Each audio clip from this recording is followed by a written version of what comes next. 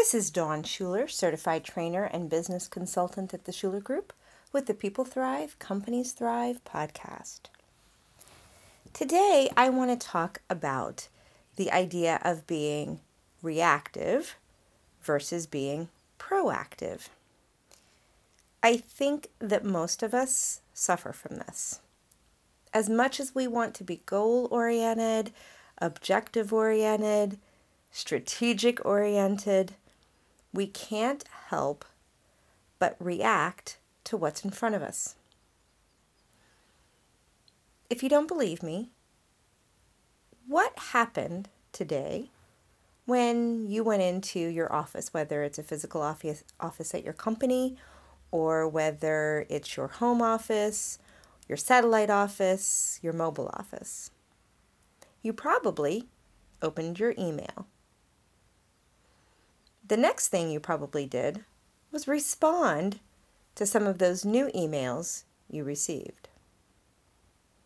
What also probably happened was that based on some of those emails, voicemail messages, etc., you changed the focus of what you were going to attend to on your to-do list today.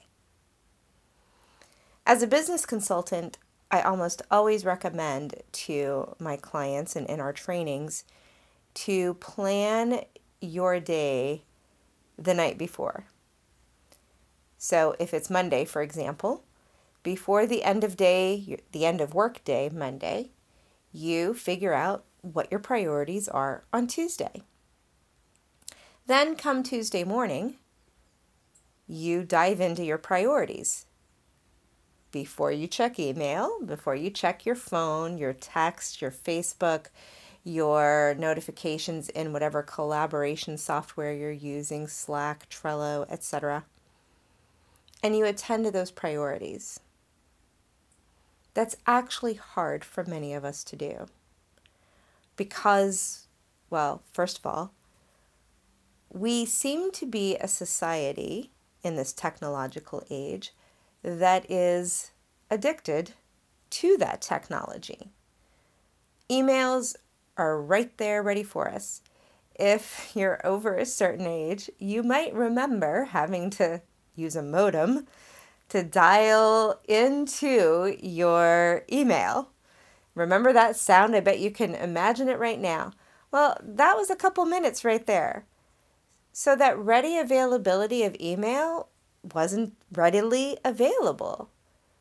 This thing that we've come so accustomed to, being able to be plugged in every second, every moment of the day, while there are many great benefits, the disadvantage is that we're always in reaction mode.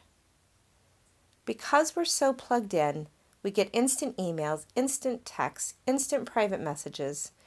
We have apps for every single collaboration software and tool that's out there.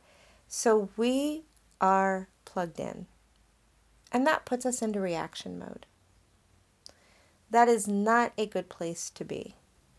Because then you are reacting. You're reacting out of the situation in the moment. Sometimes out of fear, out of panic, out of surprise. Instead of taking a step back and looking at the big picture, the landscape, what does this mean? How does this fit in? How does it affect what I said my focus was for today, for this week, for this month, for this quarter? Is it really that much of an emergency? Do I really need to attend to it in this moment? I will admit that there are some personality types, and I can be one of those, that all of these things that clutter up our brain, all the to-dos, all the emails, all the voicemails, all the private messages, all the texts, all the notifications, clutter up our brains. And we would feel much better, or so we think, if we could just get rid of them, take care of them, get them off of our plates. And what I can tell you, being one of those personality types, is that the plate's never cleared. You're never going to get enough things handled so that you can get to that place of being able to deal in a proactive manner with what truly, importantly, needs to be dealt with.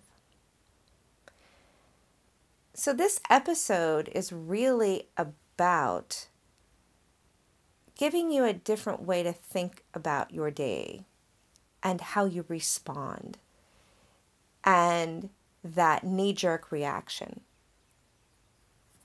What if instead you weren't plugged in constantly? What if instead you checked your email at limited prescribed times during the day and not any more than that? What if you truly did manage your day according to the priorities that you had set the day before, perhaps, in a place and time where you were thinking more big picture? Because when you're today planning for tomorrow, you're not in reaction mode. You're saying, this is what's important tomorrow. This is the first thing I'm going to work on when I get to the office tomorrow. And there's less judgment there. There's less reactionary feeling tone than if you come into the office, you check your email, and Bob just sent you an email that says you have to deal with this. This is a problem. And you go, oh my gosh, the world's falling apart. Bob's right. I have to deal with this right now. Instead of dealing with the priorities, then looking at what's come in, your email inbox, voicemail, etc., and saying, how does this fit in? I want you to think for a moment how that shift could impact your daily life. So I want you to really do two things. I want you to be aware as you go throughout your day today, tomorrow, maybe throughout the next several days, how much of your response to different situations is a reactionary response, that fight or flight stimulus. And then the second thing I want you to do is to think about, what if it were different? What if you put those primitive, instinctual tendencies aside to react in the moment, deal with the fire, put out the fire, and instead train yourself to step back and look at, is this really a fire? We are wired and programmed from prehistoric times to deal with what's in front of us immediately, because otherwise it could mean death. In, let's say, our more civilized age, it doesn't usually mean death. But we are still wired instinctually to think that it does. So as you are looking around and being aware of, are you in reaction mode or do you want to be in reaction mode?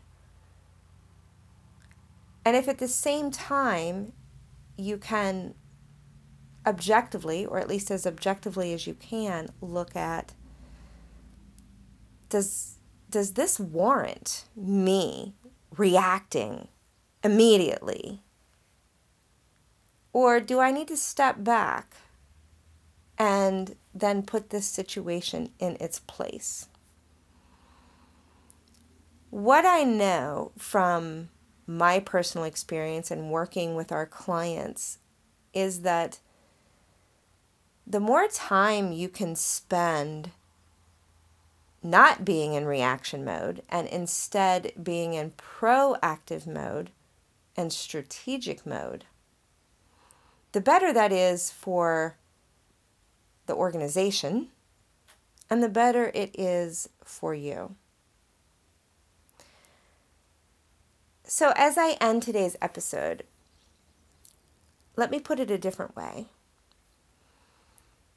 Probably you and your team, your department, your company, your organization have come up with, here are our objectives for the week, the month, the quarter, the year.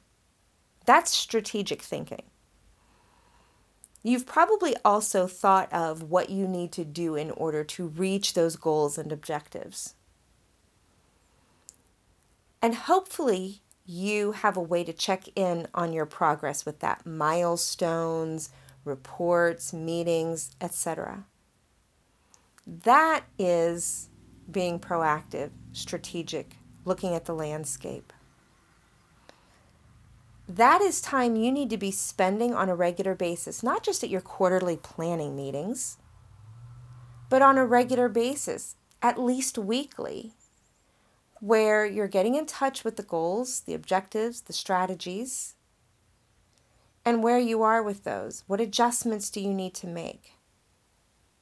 That's the mark of a true leader, being able to view the landscape and then figuring out what adjustments need to be made. If you're dealing with fires, then the fire is what's in front of you and you cannot see the landscape. So you're not making adjustments to reach your goals. You're simply running from one fire to the next. And then when you do get the chance to step back and survey the landscape, you'll probably find that your path has been this mishmash of here, there, and everywhere putting out fires. And that, unfortunately, you are way off track with your original path. I hope that this episode has given you some food for thought, and that as you observe your day-to-day realities and how you react to them, that perhaps a shift in that will truly help you thrive, and as a result, help your organization thrive. Until next time, may you thrive.